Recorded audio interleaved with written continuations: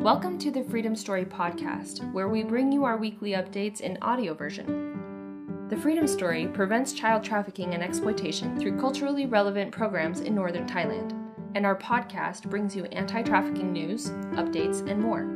Join us weekly for enriching insights, relevant news, and opinion pieces.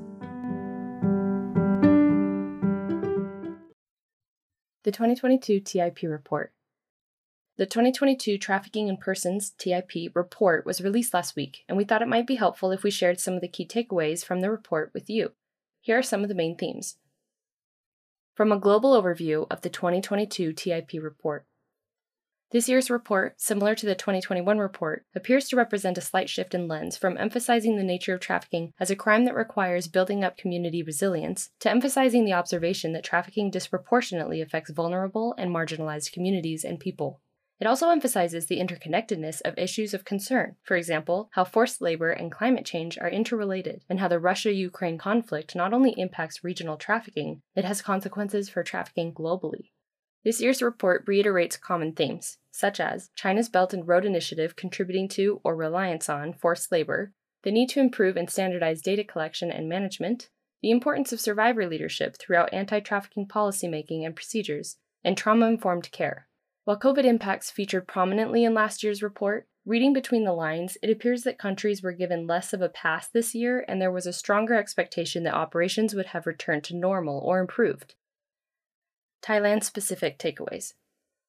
The biggest news regarding Thailand is that the country was upgraded to Tier 2 from the Tier 2 watch list. The upgrade was issued for multiple reasons, the main ones including an increase in investigations and the construction of a new victim identification center supported by multidisciplinary teams, which aided in more victims being identified.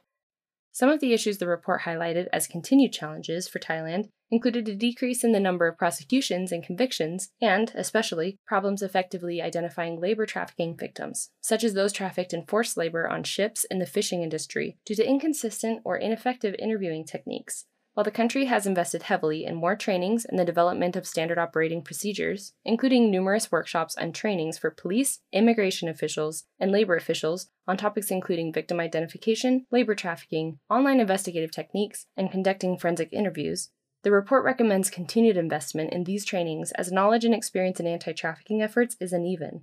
More training is necessary to bring all the relevant officials up to more uniform implementation in being able to identify trafficking cases and provide trauma-informed care to victims and survivors. Other notable findings include the following.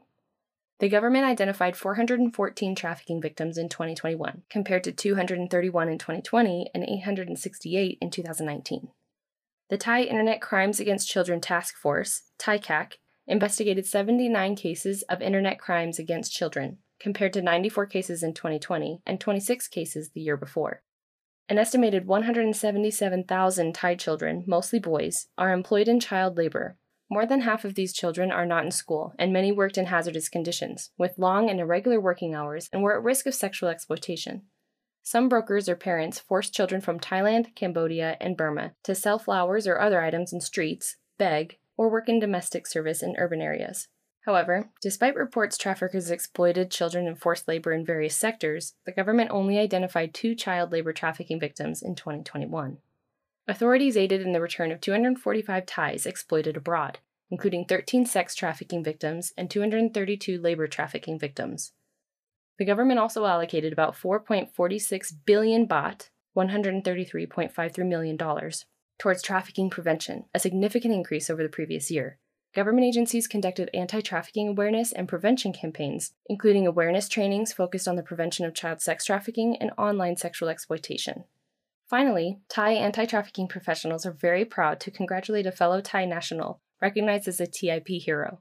Ms. Apinya Tajit, Deputy Director of the Stella Maris Seafarers Center, is recognized for her service and support of workers in the Thai fishing industry, helping hundreds of workers from a variety of Southeast Asian countries, as well as actively raising awareness about child trafficking. She travels to schools throughout the country, educating more than 10,000 students a year.